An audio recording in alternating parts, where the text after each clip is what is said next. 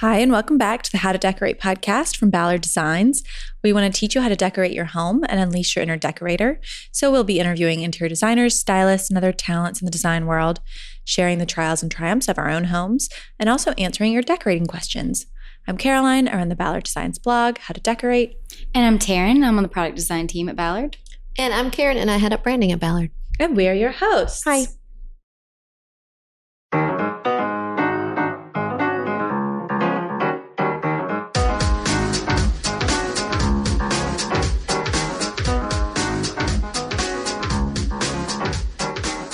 Our guest today is Marshall Watson. He is an interior designer in New York. He has a book called The Art of Elegance, Classic Interiors by Rizzoli. And your work has been featured in Architectural Digest, House Beautiful, Traditional Home, Veranda, many more. And we are so thrilled to have you. Thank you so much for being here. Welcome. Well, thank you. I couldn't be more happy to be here. We all poured over your book. I did. And I read it really? back Good. to front today.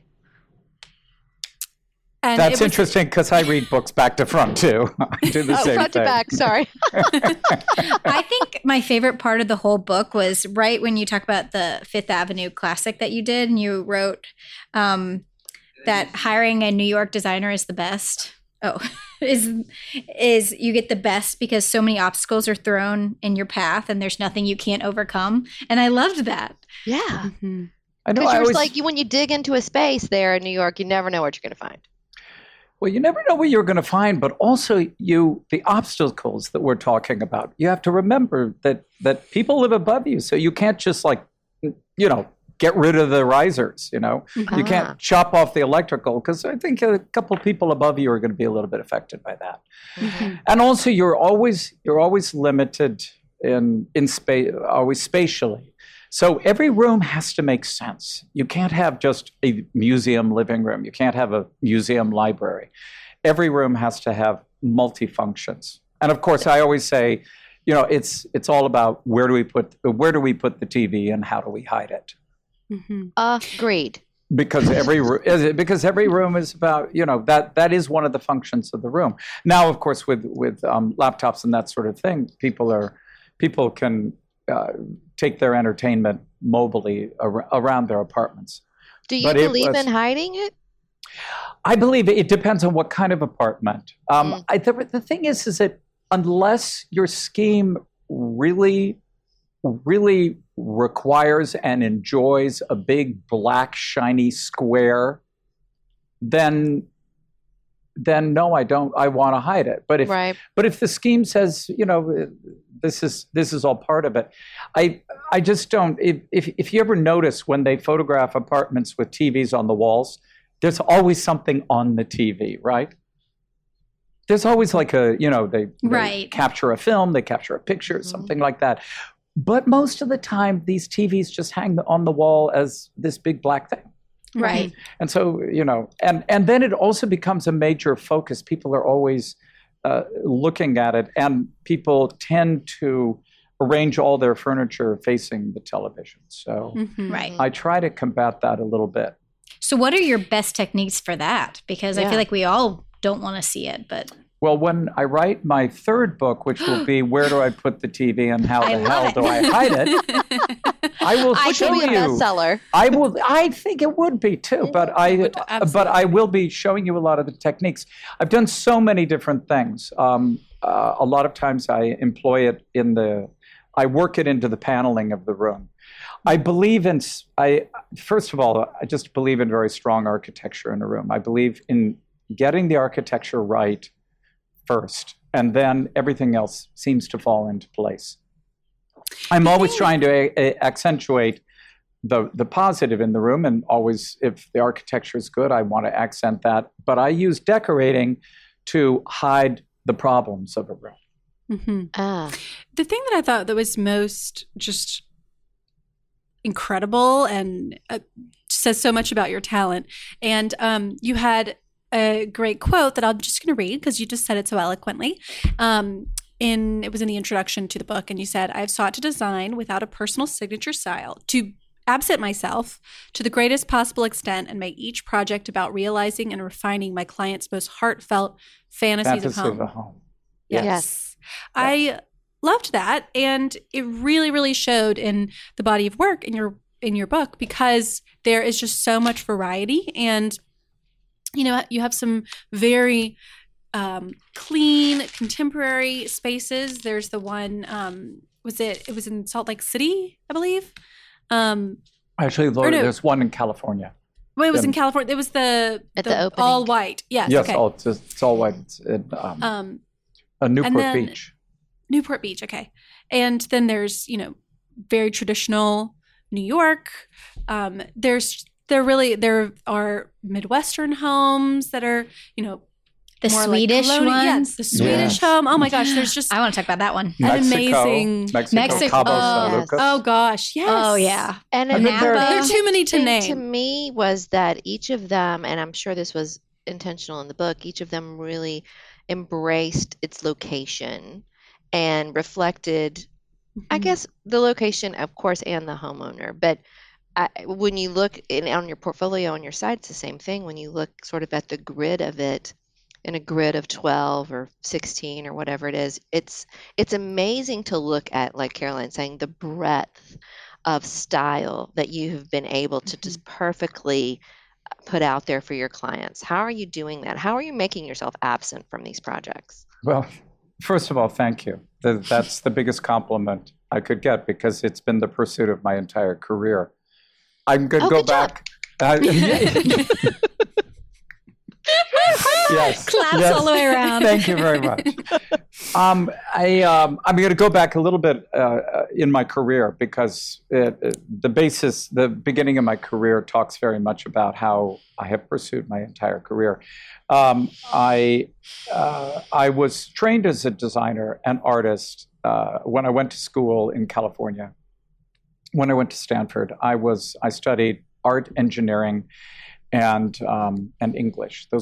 I had a triple major in those three things, and I loved all of them. I always loved the theater, I always loved art, and I always loved design. But my first pursuit, my first career was theater design. And when you're designing a Neil Simon play, it's totally different than designing Henry V Shakespeare. It's different if you're designing a soap opera or if you are designing a movie, movie production. And so you're trained as a theater designer to be extremely flexible, but the primary thing, you can't know everything in life, right? So the important thing is research.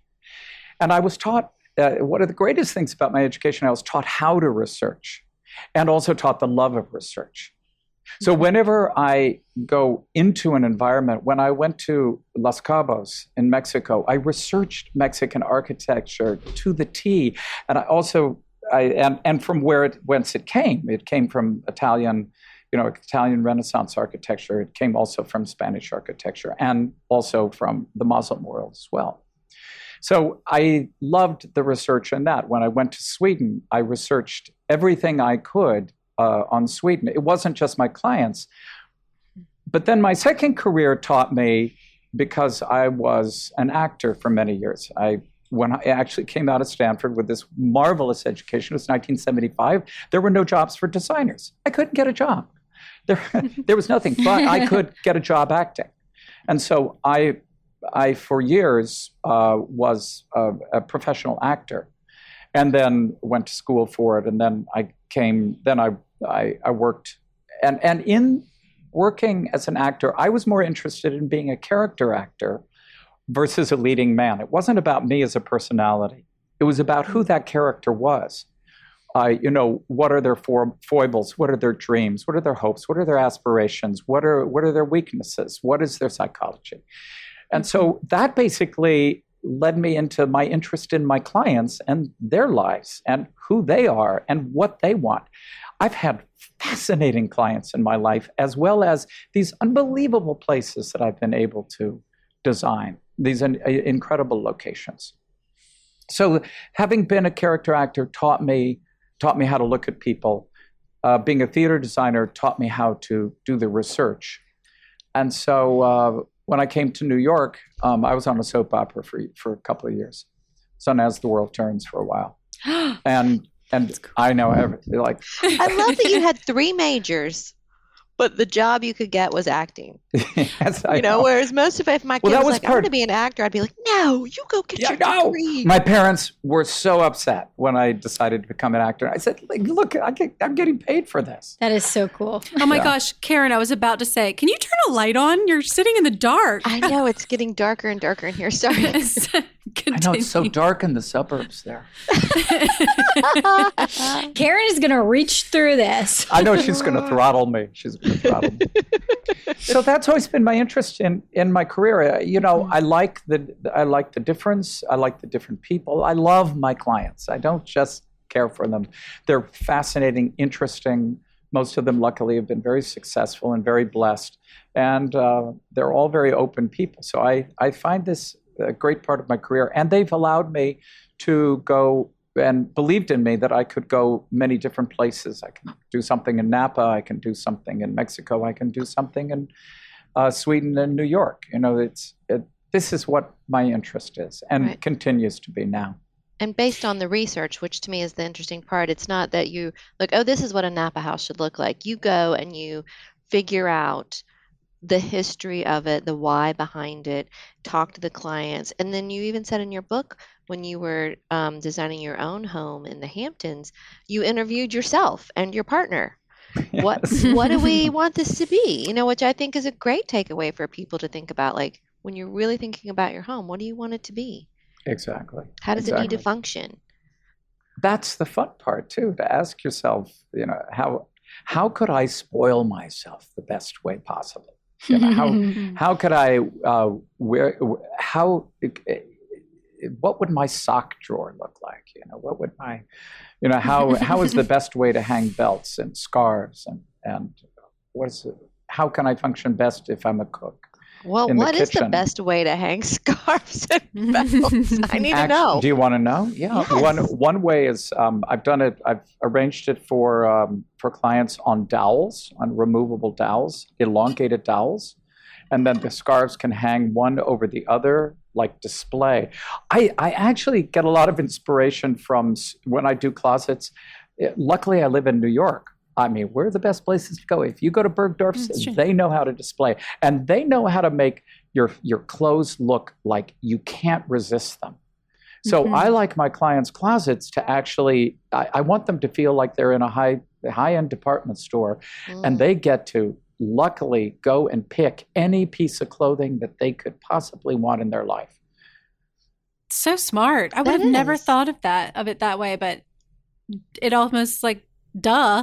Well, and retailers are having to display things in a small footprint. Mm-hmm. They don't all have the luxury of tons of space. So they're trying to be efficient and make it beautiful. Exactly. So because they have product to sell. And at the same time, you learn a lot about store design is very interesting because you learn a lot about lighting and how they light everything and the transparency, what happens between shelves, what happens, what kind of lighting is the best. So I've learned all of that. I love to research that. And that's part of the great thing of living in New York because you have so many, the best of the best giving you ideas. Yeah, go ahead. You're cheating is what I'm hearing. Yeah, that's what I'm hearing too. Steal from the best. That's right. Well, I was just going to say that there was another quote. There were so many just direct quotes from, you're a really beautiful writer. Obviously, you were an English major, so that makes sense. Well, I actually had a column for about 15 years for the Southampton, the East Hampton Press. And every week I had to write. Yeah. You're a Renaissance man. You do it all. It says that in the back of his book, ladies. I'm just saying. If you'd read it front to back, you'd know. Or actually, you read it back to front. Exactly. Back to front. There we go. Well, so the thing you said that I thought was so interesting was you said you do all this research and you've done all this schooling and then you throw it all away and trust your creativity. Yes. So explain that to us because I just think that's fascinating and people, well, you go ahead. That aspect comes from acting because when you need to internalize the design, you need to internalize your client, you need to internalize the space, You need to internalize the environment, the architecture. You need to internalize all of it. It just needs to be a part of you. And then your creativity just flows naturally. Then you don't get caught up. You don't want to get caught up in all that research, but it's just innate. So that when I go out shopping, the fabrics and the textures, and it all just comes together. When I'm working with the contractors building the home, it just all comes together. Also, a very big part of why I love this business is the artisans, the contractors, the plumbers, the electricians, the cabinet makers, the plasterers, the tile layers, all of them. I always include them in the part of the creative process because they are creative. And they can help you solve the problems, in the best way possible. Also, in the least expensive way possible too. So I'm not autocratic and say I can only do it this way, do it this way. And like when I go to St. Louis, I don't say I'm a New Yorker and this is the way we do it in New York. Right, because you talked about that in the Cabo house. You designed the fireplace mantle. You gave them sort of the drawing or whatever, and they came back with something else. You were like, it's not exactly what I drew, but it's great. I spent hours on this Italian Renaissance research and then did this beautiful Italian Renaissance fireplace. And then they said, oh, sure, we can carve it. And sent it off to them. And it was carved in Guadalajara. And the day that they brought it in, the stones, I said, wow, it would look like a Mayan temple, but it looked like the Italian version of a Mayan temple. Well, because for some reason, the place that your family you were designing for built their home, that community wanted it to look Italian. Right. But it was very, it looks so perfect for Mexico. It looks perfect. It looks perfect. It does. So you have to trust your artisans and trust their point of view and trust their advice, even if they don't understand you. When you go to a new place, though, how do you find artisans that you I interview the contractors. I always interview all of the contractors with my clients. If I love working with architects, I mean, it happens in a couple of in Cabo. I brought in a friend of mine who was an architect, and he and I worked on it because I have a lot of architectural background, because there wasn't anybody who got what I was doing. But usually I work with the architect, gives me many sources. When I go Salt Lake City, I learned about Salt Lake City has the most incredible iron workers in the country. St. Louis has the best terrazzo people in the world. I mean, it's astonishing what I've learned. And New York, the finishes in New York, the finishes and the finesse of cabinetry and paint is unbelievable in New York. So are you shipping artisans around the country? I do. Certain ones. I bring my curtain workroom, who are virtually tailors, and they always make me look incredible. And they understand tailoring is very hard. They understand the use of fabrics. The drape of drapery is very important to me. The hang of it, and the installation of it. There's a great skill in that. So I have a wonderful curtain workroom. My decorative artist, Judy Mulligan, has made me always look good. In almost every project, you'll see beautiful decorative work, but subtle. And every project has it. And she understands, and I've been working, we've been dancing this dance for almost 30 years together. She's my partner. And then I also, and I bring my the upholstery workrooms in New York are stupendous, because there's just the history here of the great Italian and the great English upholsterers here, and the great French upholsterers who have taught me so much in my career, and why I'm not putting a plug for it, but why my line for Farrell Mittman became so successful since 1997. It was their top selling line. It was because of proportion, because these great Italian upholsterers, these great English and French upholsterers taught me proportion. And they taught me the feel of it and how it was constructed and every nuance of it. Mm-hmm. So I've always loved designing furniture as well, as we were talking about earlier, product design. Yeah. Yeah. Well, the thing that I loved about that quote about, doing all of the research and learning and then throwing it all away and trusting your creativity. And I think obviously for someone like you, this is your life's work and you're so incredibly talented at it. And I imagine that if you are working with a new client, you're just going to inherently trust your gut, right? Because you practice this so much. But for those of us who maybe are decorating for ourselves and we, maybe don't have as much experience or confidence, but we want to do it ourselves, it is a little bit harder to trust your gut because you have all of these, questions and you just don't feel as confident. But, you are working on your own home. And I think trusting whatever creativity you may have and not always second guessing yourself is probably a good way to kind of keep things going in the right direction and staying true to your vision and not letting, I guess, doubts. What if you have bad derail taste, Caroline? What if you have bad taste? Yeah, just straight and you're up following bad. your creative vision down a really bad road. I don't believe in bad taste. You don't? No. I don't believe that people have bad taste. I think that they just haven't been taught or haven't learned or haven't seen or haven't researched. There are so many places. Yeah, it hasn't exactly. They haven't been exposed. So, I mean, I was very lucky. I came from also a Southern background. So my mother was Southern, her mother was Southern, and we know that people in the North, they love design. They believe in it, but in the South, it's in your blood. It's in your blood.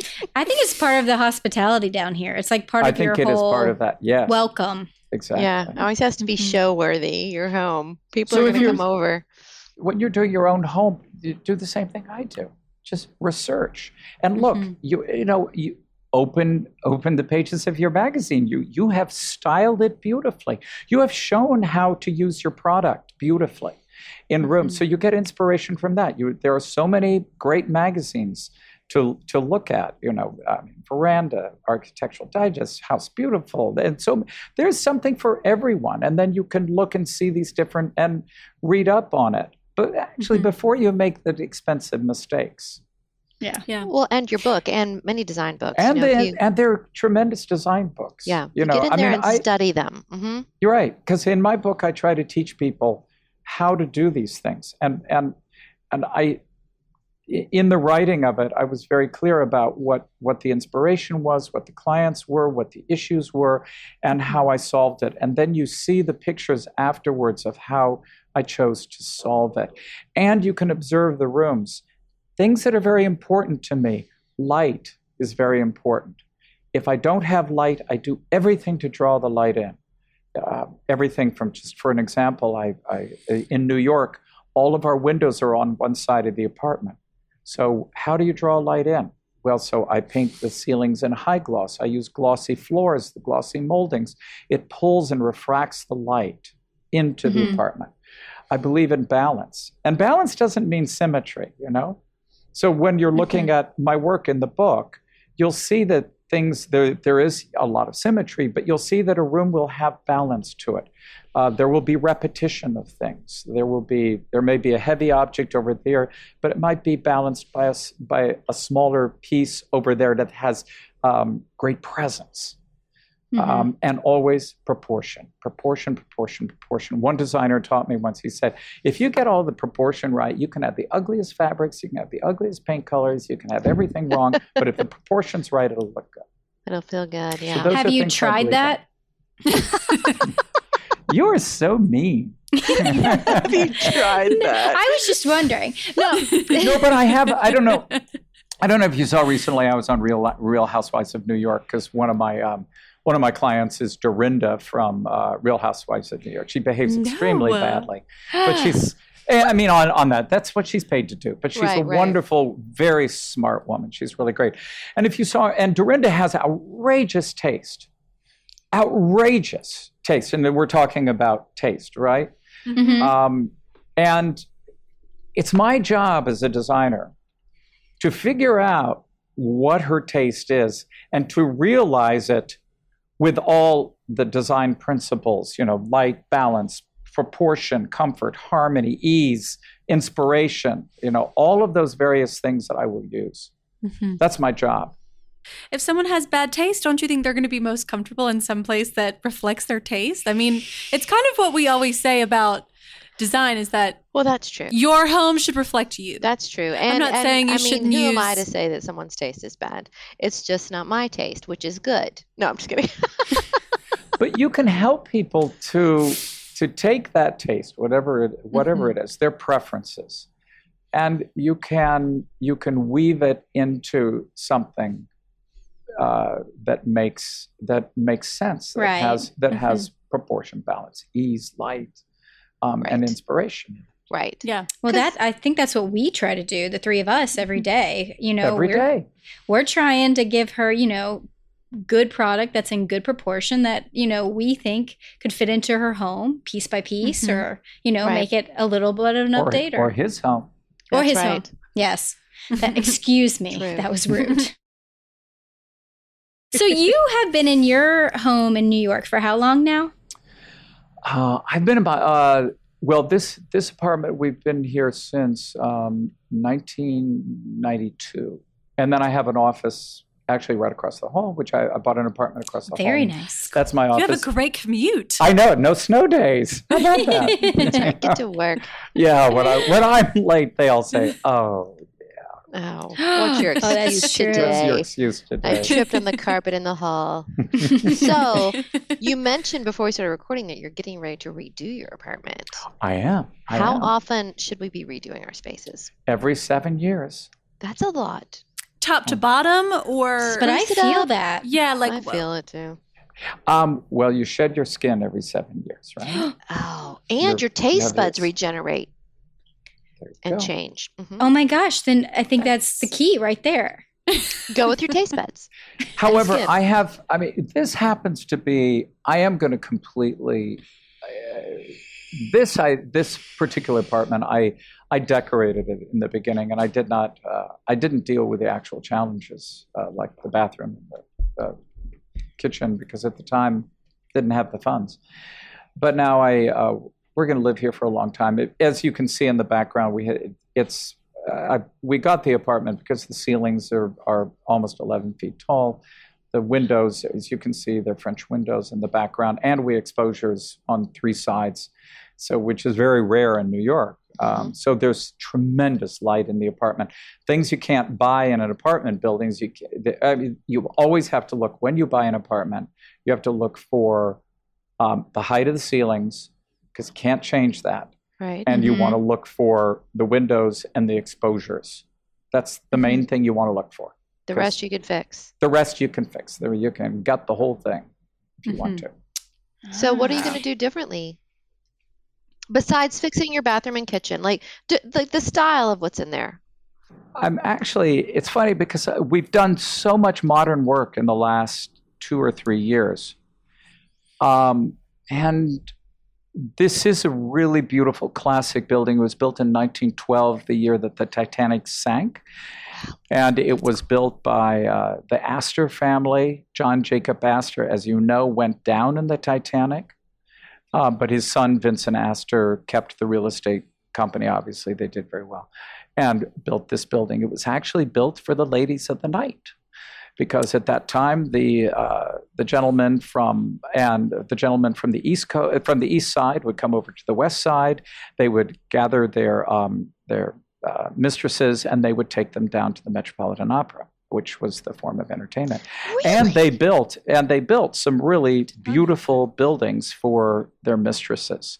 And this was not one of the best buildings, but it was one of the nice buildings. So it was an interesting. So it has really interesting. great bones, and it has great windows, as you can see. And good stories. And really good stories. Yeah. So you're going to go a little more modern? No, I'm not actually. I'm going to restore. Actually, I'm buying these really beautiful doors, as I said, from Atlanta, from Architectural Accents, that are from the south of France, from a really great chateau that's down there. I'm restoring the floors. The floors are actually in really bad shape. This was a rental building, the West Side. Remember West Side Story? Well, now we live on the West Side. It's a nice area now, but West Side was really a terrible area. So it was a rental, and it was treated badly. So I'm doing these, because I've been in Sweden, I'm doing these white Swedish pine floors in juxtaposition with the 18th century qualities of the rooms. I'm using the modern pieces from my own furniture line, couple of pieces. The Mario Boada sale, I bought 2 of his étagères because I was friends with him and liked him so much, and so I'm using those. It's a simple apartment, but it won't it won't be so simple when I'm done. How long will it take? We can't wait to see it. Yeah. How long will it take? It's going to take about 1.5 years to do it, because of all the filing in New York is very difficult, and also the building is the pipes are from 1912. Think of the Titanic. It's 1912. So all of that, but it's I have things that I've dreamed of using for so many years. There's great plumbing fixtures. There's another thing we have in New York, we have so many different hardware suppliers where the chasing and the hardware is so exquisite. And I only have like 5 doors. So, hey, I can go all out, right? Right. So I'm very lucky that way. Yeah. Okay. Well, you mentioned Sweden, and that was my favorite space in the whole book. And I was fascinated. Well, first you have to start with the backstory because it's very personal, but I have so many logistical questions for you about the project. So we'll get to those once you kind of introduce it, maybe. Yeah. Sweden is deeply in my soul. I came from Kansas City originally. My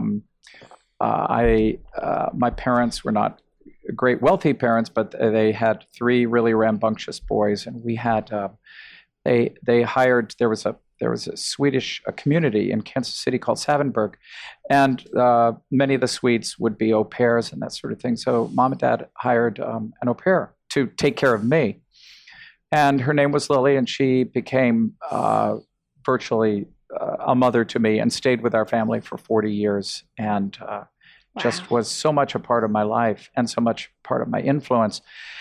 I was also an AFS student, so great organization, American Field Service, started in World War I. And so I lived over in Denmark for 1.5 years and then went back to Scandinavia just constantly. It's kind of like it's in my blood.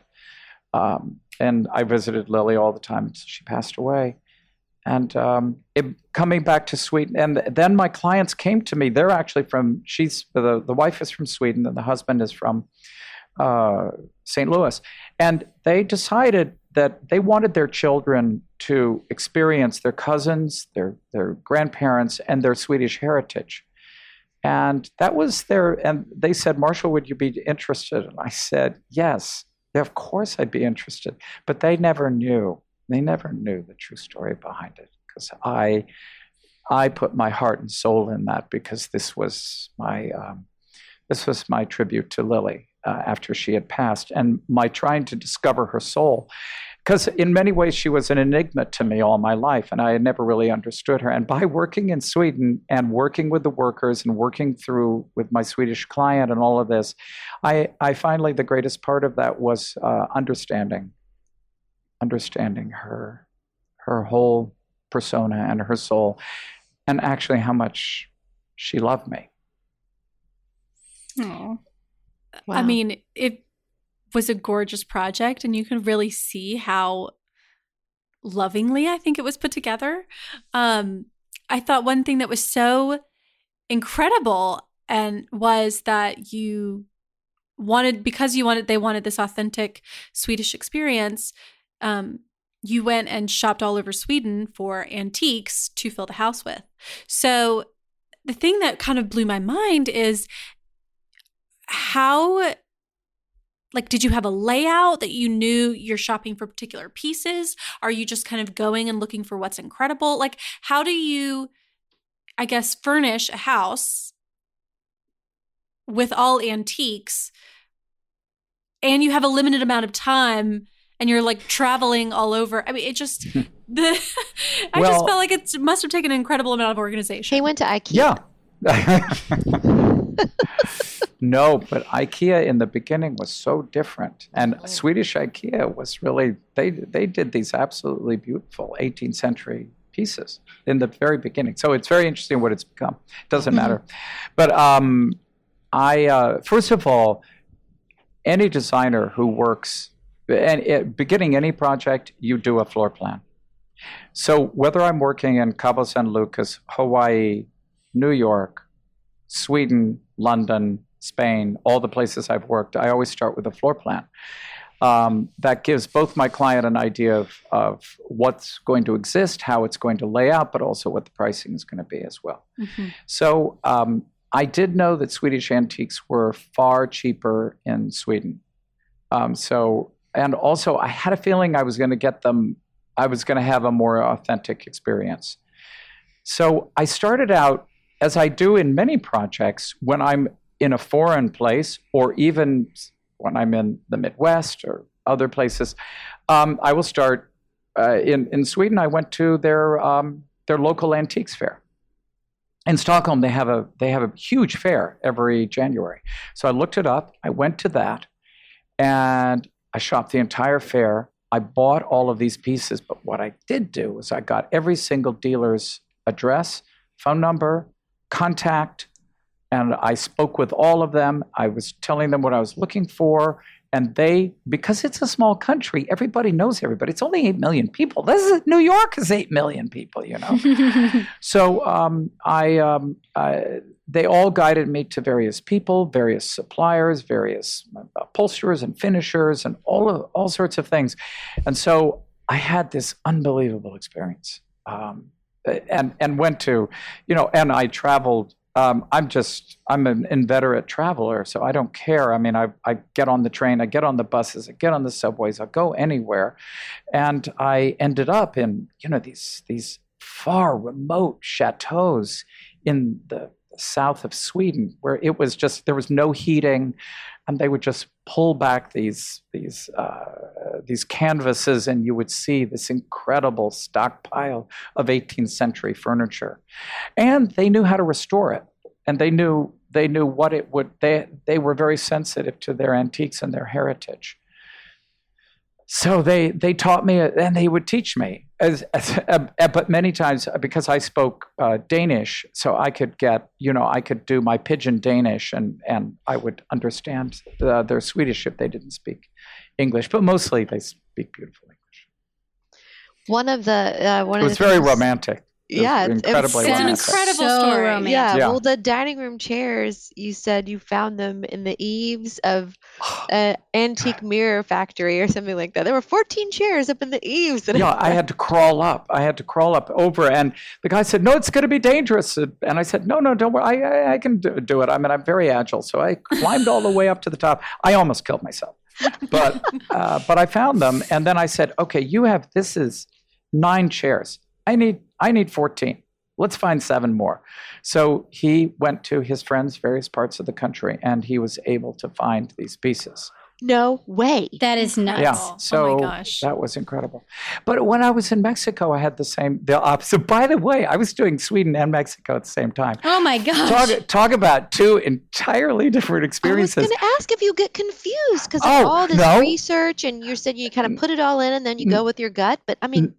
No, I don't get confused because they're so different. I mean, what was so funny was that I would go from Mexico, where they would never read plans. Never read plans. We're talking about they would talk. I had all the plumbing laid out, beautifully, exactly where the plumbing fixtures were. I would come down there. It would be a wall the most beautiful plaster you've ever seen. Do you know what Venetian plaster is? You know what Venetian plaster is? It's the smoothest thing in the world. Yeah, but it has the Mexicans, sheen. It has a sheen. The Mexicans, that's how they plaster their walls. It's that refined. They're that good at it. So I came down there and I looked at the bathroom wall and it had this most exquisite finish on it. It was unbelievable. And I said, there's no plumbing. There's no plumbing. They said, oh, well, we just were waiting for you to come down and draw it on the wall. I said, on this wait a second. Wall? It's completely finished. It's completely finished. So the next thing I know, I drew it on this beautiful plaster, and then they come and, and they drilled out the entire wall, and they put the plumbing in, and then they sealed it all up again, and they did this magnificent plaster finish, and it was done. Wow. That's People hilarious. work differently. Now, the Swedes, everything had to be, boom, boom, boom, boom. Let's, we want it in drawings. We want it done this way. We want, exacting. And the Mexicans would always say, I would say, well, can you do this? And they would always say, oh, sí, señor. And of course, even if they couldn't do it, they told you they could do it. You get to Sweden and you say, oh, I love this tile, but do you have something in a shade of blue? No. Nope. Take it as it is, dude. You mean you only have white tile? Yes. Yeah, white tile. That's it.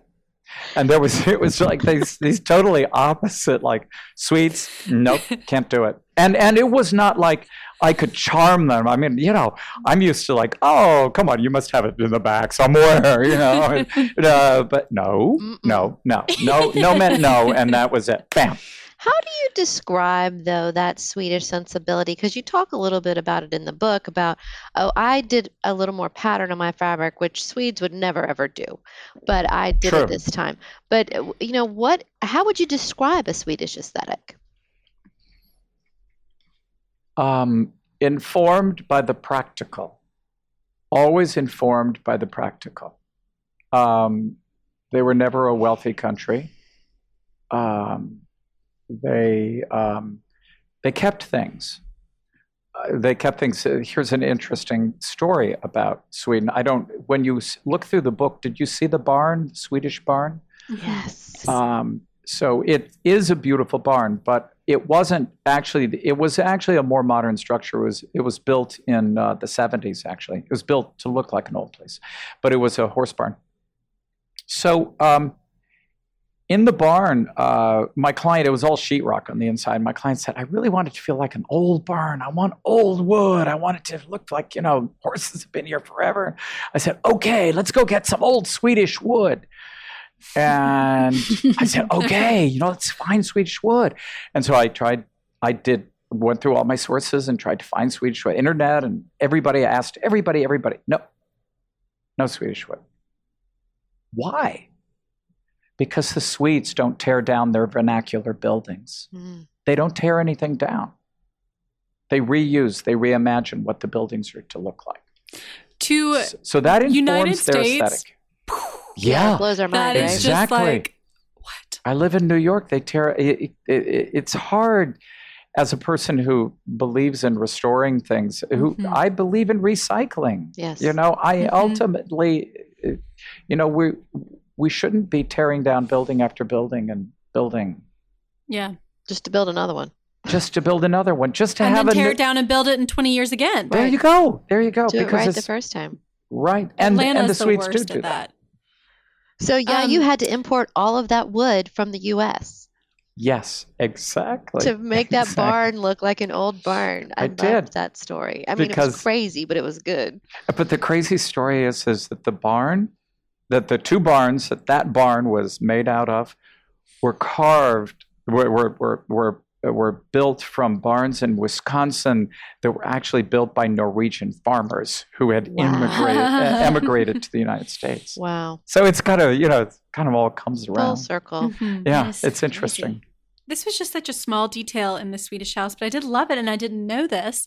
I guess the Swedes display their dinnerware, or they have a rack on their wall where they store all of their dinnerware. I thought that was so interesting. I mean, it's a detail you've seen, at an antique store or in magazines, but maybe explain that a little bit, because I thought it was really interesting and it comes from practical. It's very practical, but it also comes from the farming. There were an agrarian culture, and so they were poor. So. In fact, when I was living in the 70s, when I was living in Denmark, my friend had a paper route. And we used to go around to various thatched roof houses, which I thought were really charming. But he said, well, yeah, but this is where these are really poor farmers. These are not wealthy farmers.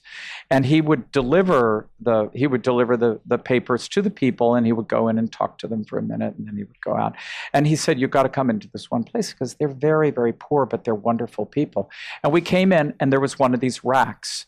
So it was a rack on the wall, and there were plates that were, it looked beautiful to me, like you saw. There were plates on the wall, and on this rack, there were about 6 or 7 plates. And then there were spoons. There were slots for spoons in there. And also there was forks and knives, or slots for forks and knives. But it wasn't very many. Right below the plates. Okay. Frequently, if you see a Swedish piece, you will see these slots. And that was for your flatware. This was for your flatware. Okay. But the reason is that you got up, you got your own flatware, your own plate, and that was all you had. And then you got your meal. Usually a meal would be some form of stew. So that's why they primarily had spoons. They didn't really have a lot of knives. They didn't have forks. So it was generally for spoons. And they would eat that, and then they would wash their own, and then they would put it back up. So it was very practical. We think it's beautiful, right? It's just the way to display things. Right. Simplicity. Wow. Mm-hmm. Born of necessity. Absolutely beautiful. Their floors, the interesting thing about Swedish floors, and one reason I want to have them here, is because they are, the people try to imitate them, this, cerusing. They want cerused oak floors, or they want bleached floors. They want the bleached pine floors. Well, the Swedes are very clean. So they use, it's years of using lye soap on their floors that would just bleach them over and over, so that what sun they had. And also the Swedish sensibility, when we were talking about it earlier, the Swedish sensibility is, it's very dark in the winter. Mm-hmm. It's very depressing. So when you see those sheer curtains, if you think of a sheer that pulls down, what does it do? It catches the light. So what little light they have, it's caught by sheer curtains. Everything's geared towards bringing light into their houses. And so this was another experience in my life that just taught me how and I brought it back to New York, teaching me how to bring light into my clients' homes. Mm-hmm. So smart. I have a house I want to talk about. Okay, please. Is it yours? No. I mean, I definitely need help, but we'll lower the camera. Don't look. Okay, so look, all of your houses look good. And the backgrounds that I'm seeing look great. So compliments and kudos to you all. You're kind. Thank you. So, okay, it was near the end of the book, and I'm just gonna loosely recall my vibe of the house. So, it was a client of yours who had moved to Florida, I believe. She had a house in the Hamptons that you had done before, and she'd bought sort of a very large, and I don't want to diminish it, but sort of architecturally not spectacular home, but big. Right. And it had, very large rooms and not particularly wonderful finishes and whatnot in the house. And said to you, hey, make this awesome and use all of my furniture that you put into my project 10 years ago, bring it down here and make it great. And you did. I mean, you made that feel really not cookie cutter. I don't know. I don't want to say special, because special doesn't seem like the right word, but I feel like so many homes, I think a lot of people have these homes that were built, whether they were built, big houses that were built in the 80s or big houses, they're just big, but they're not special. And you made it great. How did you do that? Give me the 20-step rundown. House Beautiful called that house the 70 Shades of Gray, right after the book came out. Paint. Interestingly enough, it was delineating because it was acres of sheetrock, as you know, it was acres of sheetrock. So what I chose to do there was I chose to paint the walls rather dramatic colors, the molding a different color, which generally in the house it was white, or one of my favorites, Chantilly lace, and then the doors, which were featured quite often, were a rich dark charcoal. So the walls, there were shades of grays and marine blues, dark Prussian blues, and whites, so featured throughout the house. We took the floors back down to a natural finish. I'm big on the actual wood appearing as it appears, not making it something it is not. So that we took the floors down. So that was correct in the architecture. And then it was placing the furniture in, we did use curtains, because the curtains help the architecture and help warm up the structure. I use curtains architecturally a lot. And then the placement of the furniture, it was the scale of the furniture, because you can't have a house that large and use small furniture. So the furniture was properly scaled to the house. And I always want to draw the eye up. So luckily she had some tall armoires. So the rooms that were really tall, they were all 12-foot ceilings. Florida has this thing. It's so odd. They want to have 12-foot ceilings, all the time.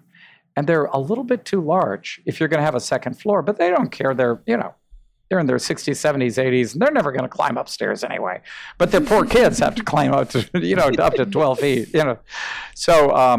So we did it that way. It was literally a lot with paint, adding adding coffers and moldings onto the ceilings that helped.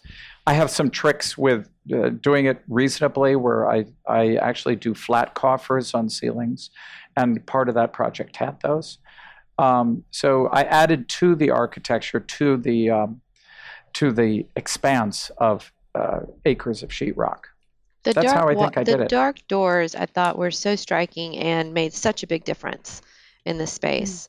I really thought that was brilliant. It's a trick in New York to use, because we have a lot of doors. Doors feature prominently in these small spaces. So by emphasizing the doors, in fact, I think that I'm going to give advice on somebody on Brenda. Brenda has some, and I'm going to talk about the doors there too. But in case, that was a lot of what I did. Texture, rich texture in the carpets helps as well, because you're bringing texture into these vast sheetrock mausoleums. Mm-hmm. Mausoleums.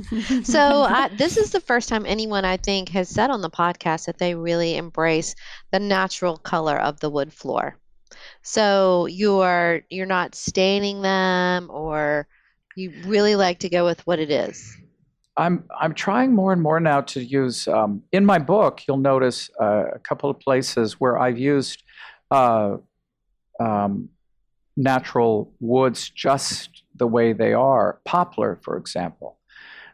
If you look at the project in the Bahamas, the walls in the living room are all poplar. They're raw poplar. Now, when you see poplar, when you bring it right off the truck, it's purple and green and cream. But within 10 days it turns brown. Wow.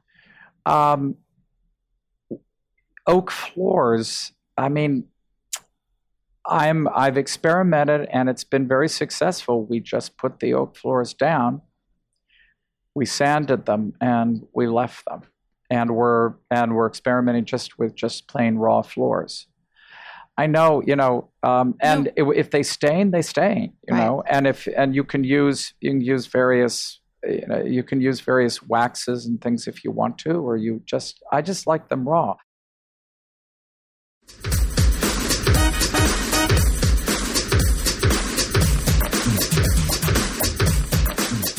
All right, I'm going to read what Brenda wrote in, and then you're going to answer with an amazing answer for her. Because she's so charming. She's very charming. She is. And she has great photos. Okay, she writes, "Hello all. Thank you so much for being a good distraction during these trying times. I've listened to all your episodes and always look forward to Tuesday with the girls and boys." She didn't write that, but we know it's true. Thank you very much. I appreciate the acknowledgement. I love our home, but do have a few areas I need suggestions to complete. I had these 2 side tables made by a local Amish skilled Finnish carpenter, inspired by Furlow Gatewood's book, One Man's Folly. I love them. What are your thoughts on lighting artwork? Ceiling height is 11 foot. When we were back to entertaining, they will be used as our bar next to our foyer. Our whole house is very special with all things we love. Our entry is missing the same vibe. There are many doors in this space. Last is our all-season room. What are your thoughts on adding drapes and window treatments? Thank you so much for your opinion and suggestions. Kind regards, Brenda. It's like, I love that she loves color and pattern, and she seems like one who is very confident in her style, doesn't she, to you guys? Mm-hmm. Yes. She's got a little plate rack, too, built into her, it's one of those slots. Oh, yeah, where it's a vertical storage. Yeah, like built into her kitchen cabinets. I think I see that. Yeah, I see that. Yeah. So are your thoughts on lighting and artwork? Is it lighting artwork or lighting and artwork? Yeah. Well, we could interpret it both ways. Okay. I like lighting artwork. I really thought that's what it said. Sorry. There's lighting and artwork. There is. Well, the 2 tables, the elevation, I believe in pulling spaces together rather than. I'm not an eclecticist, by the way. I think eclectic is great if you're a professional and if you can carry it off. But I like unifying spaces. So in this case, I do like these tables very much, Brenda. I think they're very pretty and they're adapted from a good source. I actually like the wallpaper in back of them as well, which has this viney substance. I think that it would be nice to have probably a stack of 2 photos on top of it, probably in the same frame, the same wood, the paint, paint the frames the same color as the consoles themselves, because I would think that you need to unify it, because they kind of they sit out there.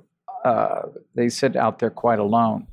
Yeah, they're sort of outliers there in the space. Yeah, Mm-hmm. but they look good against the wall. But I think that you need something. And I would put 2 framed pictures. I would use something that might be a print or something with a large mat. So I would do you can, by the way, in Pottery Barn, I'm sure, by the way, you all probably have marvelous white frames that people can slip things in. I know you do. Mm-hmm. So I would do that. I realize that you want to use this as a bar area. I think it's too small for that because I'm a big drinker, so that would be too small. And I think you have an opportunity. Demi-lunes. Yeah, they're not super deep. They're not I think super one deep. vodka bottle would fill that up. I know, especially my vodka bottle. But I think that perhaps a pair of lamps would be nice in front of those, bringing light there. I see that above the reason I suggest pictures above it and a pair of pictures above each is that there's a clerestory window up above. And so these white frames would salute that clerestory window, and the clerestory window kind of will stop the frame. So I don't want to put mirrors above it. Sometimes you could put mirrors and then lamps in front of the mirrors always double the light. I notice that you have a chandelier there. It kind of comes out from left field. The chandelier is hanging over the table. I like these white pieces. I like that you have I think that the bar stools are white. Am I seeing white bar stools, you all? Mm-hmm. Yes. Correct. I might take the body of the chandelier and paint that white as well. I know. I just want to unify it. So it's a wooden chandelier with sort of iron arms coming off of it. Right. So you're saying take the wooden part and paint that white. Exactly. Okay. Exactly. Do you think that would be ideal, or should she just replace it? It depends on her budget, and she said that these things mean a lot to her. Yeah. So if they mean a lot to her, this will at least help unify it into that area. Mm-hmm. I like it. It's that repetition you spoke to. Yeah. Once again, it's repetition, and then also the base of the table. Keep the top wood, but the base of the table could be painted this light color as well, so that you're bringing these colors together. You see, you have a framed piece of artwork in a white frame over there on the left in one case. Yep. So that's kind of what I think. What do you all think about that area? Well, I love that she has these. She has sort of an open floor plan, you guys. So it's a sort of a living room adjacent to a dining room that's open to the kitchen.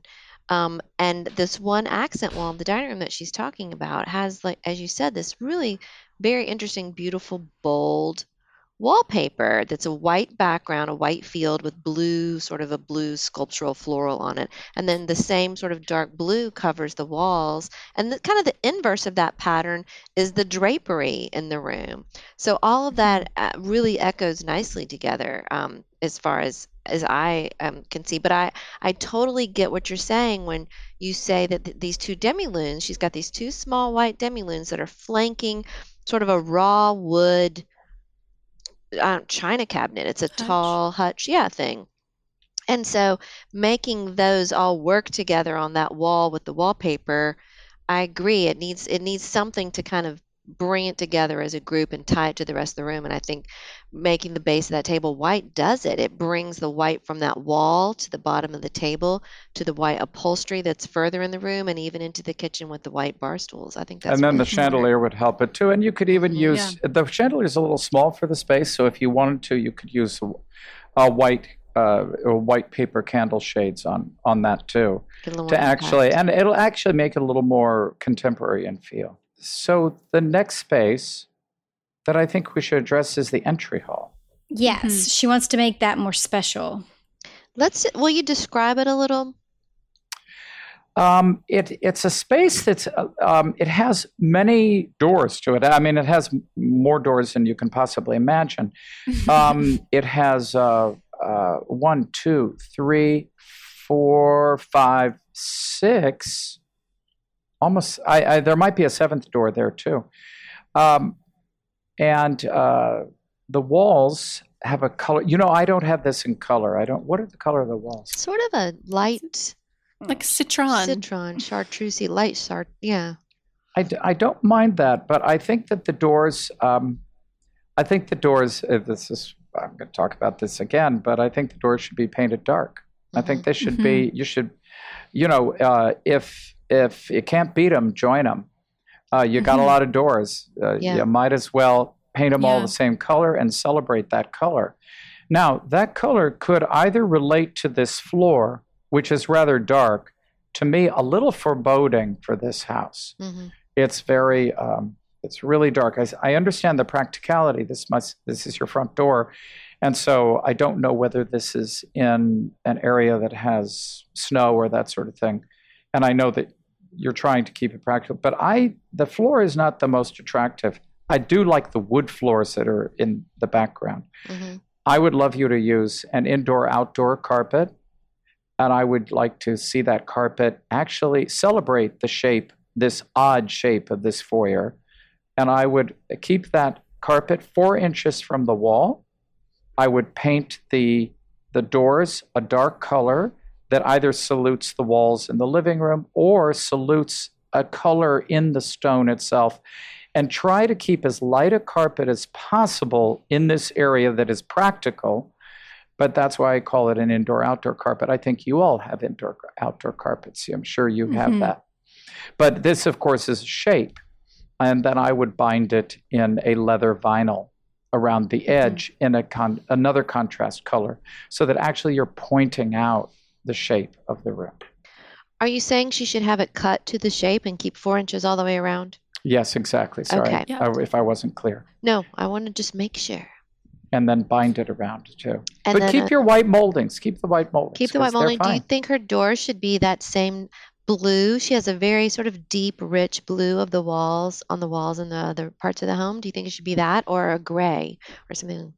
I would experiment with both of those colors. Okay. I think that it's a little more chic to have it be, I hate to do this, but a blue-gray, some kind of color that you can't tell, or some kind of color that you pull from the floor, which doesn't jump out, but relates to the floor, maybe even more than the living room beyond. And I think that you might want to enjoy some kind of crown on the ceiling, some kind of, and I'm not talking about necessarily a curved triangular crown, maybe something that's almost flat on the ceiling, and that gives that a little bit of architectural unity in that space. Yeah, I really liked how in her TV room, she has the same, it's a darker version of the wall color on all of the trim. Yes. I think it looks really elegant. Very chic. She has sort of an olive green, glossy olive green on the trim, and then this sort of lighter celadon or something on the wall. And it does look very chic in there. So, I don't know, clearly she is willing to go for it by painting the molding in the walls and having it be different, not white and color. So I feel like she should just kind of embrace that detail that she has in the room and sort of spread it around a little bit, like you said, in the entryway. Here is the one thing that I loved all of your ideas for this breakfast room. I wonder, I don't think it looks, there's nothing wrong with it, but I do feel like if she were to paint that very bright sunroom off the breakfast room, the same color as the dark blue, I feel like it that light green in there really breaks it up and it makes it feel a little choppy. What do y'all think about that? You see what I'm saying? If you're looking at those first, the third picture, you can kind of see in this That's back my room. sense of color. Yeah. Sorry. I don't think you can share. Yeah, you're black and white. Yeah, that's not helping you. I'm not, I know. But you're describing the colors so well. No, actually, I did see that. I did see this before, but I wanted to make my notes on these things. I don't know. I don't know if I agree. You're okay. All right. But I'm not, You're the expert. Really? Gosh, you got to tell my clients that. Mm-hmm. I think they trust Listen you. to everything he says. Yeah, They do. Clearly. I just feel like based on how much she has of this color, that it is a happy color for her. She loves That's it. why I'm like, Mhm. I can totally see what you mean. I do think it would make it a little more cohesive, but I bet it's a love thing. I bet I it's also like, think Right. she's Well, going to the think only that's my reason sunroom, and it's going to be dark now if I paint it navy blue. But she has so much light. It's a really bright room. Yeah. Anyways, like I said, I don't think it necessarily looks bad. It does, I feel like, really differentiate the space, Mhm. especially with the wallpaper accent wall. It sort of breaks them up a little Well, bit. let me ask this, but- Marshall. Yes. What is there a better way for her to delineate those spaces? So as she's looking from this larger room, it's a living room, sitting room, kitchen, dining room, sitting room, kitchen, into her sunroom, is there a way to, what if she hung drapery panel or something between those two spaces? Or is there something? I would use a little bit of molding. I'd use a little bit of, I would frame those, that cased, I would case the opening. Okay. So that it really, bring the molding up, all the way up. I think the rooms deserve to be separated a bit. Okay. I am going to go back into the hallway. Okay. And actually, this is really funny because Darren, I'm looking at your background of your space right Mhm. there, and you've done something interesting. that is an interesting idea for this space, for the entry hall. She could paint it all the same color. Right. And so there the doors would disappear. You could paint it a rich, stunning gray blue. But you have to do something with the floor then. And you have to have a lighter carpet there. And of course, it is your entry, and there's going to be staining and all that, so you're going to be concerned with that. But if you paint it dark or paint it something that, I love gloss because you don't want to paint the doors, a flat paint. But paint it all glossy, paint it all one color, and then do a light carpet, and then put light colored, then take your picture frames and frame your pictures in light tones, like white or cream or something like that. What about her ceiling? Should she paint the ceiling the same color in the entry? So it's a little... No, but when you paint, this is the interesting thing about dark rooms that people never get, and I have to always try to stop people from making this mistake. When you have a dark room, your ceiling, even though you may want it to appear white, you cannot paint it white because it's going to be too contrasting. It's just going to stick out like a sore thumb, and it's going to look cheap. So what you want to do is you want to tint that ceiling with a darker color. Now, you can sometimes cheat, and you can just use a little bit of the wall color and just tint the ceiling. Now, your moldings, so that you make sure that there's a little more, there's not as much contrast. Mm-hmm. So if you have dark walls, that means your ceiling has to go darker. It can't be white. Mm-hmm. Makes sense. And always remember, actors have the fourth wall, which is the proscenium arch, but we decorators have the fifth wall, which is our ceiling. Okay. So you always want to pay attention. In my book, you will notice that there's a lot of attention to the ceilings. If you look at my own house, you'll see a lot of ceilings dealt with, sure. Either architecturally or with paper or with decorative art. But there's a lot of things going on. I never leave them alone. No. So for her entryway, because I love your idea about essentially camouflaging the doors with the color, but where would she stop the molding? Well, I don't know her. I'm not wandering around her house, so I don't really quite know. But she has have to us over. But you have to. Yes, Brenda, have us over. Call me. And we definitely have to have some Prosecco. But you have to make a physical delineation. Now, Brenda, you've already made a physical delineation with the floor itself. Mm-hmm. But where that floor leaps out, you have to make. I would make a very tall cased opening there, not a small cased opening, or bring the crown around there. So she could just simply, where it kind of bleeds into the hallway, add a header at the top, sort of. I mean, I'm simplifying exactly. it, but make it so it's actually you're entering the hallway from the entry of the home. Right. And so the hallway is a real room. You're not apologizing it and, this is just a way to get to the living room. And that'd be a super simple stop. Oh, so smart. Marshall. It is so smart. Look at you go. Yeah. Jeez, Right. I like it. Now, I have this is going to sound a little ridiculous, but it's a question. I'm just looking at the space going, I agree. I'm not in love with her entry flooring. Okay. It's not great. I gotta be honest. It's just not the best thing I've ever seen, Brenda. But is it possible at all to paint that? Could you paint it? No. It looks like it's not going to stick. It's not going to stick. It's not going to stick.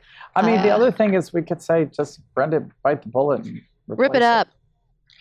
But the other thing. To describe what it looks like, it's like 12 by 12 tiles that look. They're all earth tones, but not the same. Mm-hmm. There's reds and dark grays. It looks like it's a slate of some sort, which is very practical. Some are gray and some are tan and some are sort of terracotta colored. It's a very sort of natural stone looking It's like what contractors want to have in their house. But it doesn't look like Brenda's vibe. When you look at everything else Brenda's got in her house, this does not look like something Brenda would have ever chosen. I mean, Brenda, you could choose to take it up and use wood and then use an indoor-outdoor carpet. Or, as I said, by doing this idea with There are so many great indoor-outdoor. Not that I'm pushing my carpets, but I've been. No, you all have great carpets, but I have a line from Doris Leslie Blau of Couture outdoor carpets, and I spent a lot of time working on them so that they're reversible, so that when you spill on them and you can wash them off with a hose. So those are great, but keep it close to the wall so that you're not seeing it, so that actually that stone just becomes this kind of textural background. Right. You don't see much at all. And a textural border. Right. Yeah. Because it may be too much to pull it up. Mm-hmm. Very practical advice. Thank you. Awesome. Yes. You're welcome. Marshall, can you tell everyone where they can find you, follow you, see your work, buy your book? Oh, you're so nice. Thank you. Yeah, I'm at Marshall I'm at Instagram for Marshall Watson Interiors. You can my book is called The Art of Elegance, Classic Design, and it's published by Rizzoli. It's still on Amazon. It's been one of the best sellers, which I've been really happy about. Beautiful book. Beautiful. It really is gorgeous. Thank you. And I think it gives you many, many ideas because there's many, as I said, I've had a great variety of commissions in my life and in many different places. So there's a tremendous amount of ideas and inspirations. And I think that's the name of the game to people who are doing it for themselves. And there's nothing wrong with doing it for themselves. I always recommend a designer because I think designers will ultimately save you money. Yeah. But I do. I hope that it'll be inspiring. Once again, The Art of Elegance by Rizzoli. Wonderful. Awesome. And I live in New York. Come visit. And I have a house in East Hampton, which is the very last chapter in the book. And you all are welcome to come visit. Yes. Yes. The whole reason we had you on this podcast was to get you to say that. Our car's already packed. We're actually at the same house recording. We're ready to go. We got the RV ready. See you in a week. I'm a big gardener, by the way. I mean, I'm really gardening is my second passion, and I have a large garden. It's been published a lot. It's been in Digest. Well, we'll have to have you back then in the spring to talk about that. Oh, I would love That's to show it something we don't talk about it. Yeah. Yeah, it's a big passion. And during COVID, I mean, as a friend of mine said, I bet you don't have a darn weed in your garden. Exactly. And so it's been great. I think a lot of people have discovered gardening and have discovered discovered nature. They've seen it unfold in front of them, especially up here in the Northeast, where people, they don't go to they don't go out to the country or to their homes. Right. It's been an incredible experience. Thank you all so much. Thank you, Marshall. Of course. Nice and everyone needs to go check out our Instagram TV because Marshall did an incredible video for us showing us, and we didn't even because we honestly probably could have talked for another hour, but we have to quit the show at some point. We have to go to bed eventually. So we didn't even talk about your Hamptons house, but they can see your favorite room in the Hamptons house on our Instagram TV. Yes. So everyone go check it out. Thank you. And check out his book. It's beautiful. It really is. Yes. Highly recommend it. Yeah. Oh, wow. Thank you all. This has been great fun. Let's do it again. We'll do it again in the Promise spring. me. I love it. All right, that's our show. Thank you so much for listening. You can leave us a review in your podcast app. We would love to read it. And of course, subscribe to the show so it downloads straight to your phone. The show notes for each episode are at howtodecorate.com/podcast. And follow us on social media. And the How to Decorate podcast is now a skill on your Alexa. That's right. So you can just ask Alexa to play the How to Decorate podcast after you go and enable it under the skills on Amazon.com. Yes. Super easy. Super easy. Tell Alexa to play the How to Decorate podcast and Your life will be so much happier. Exactly. Okay. Thank you so much for listening. Until next time, Happy decorating.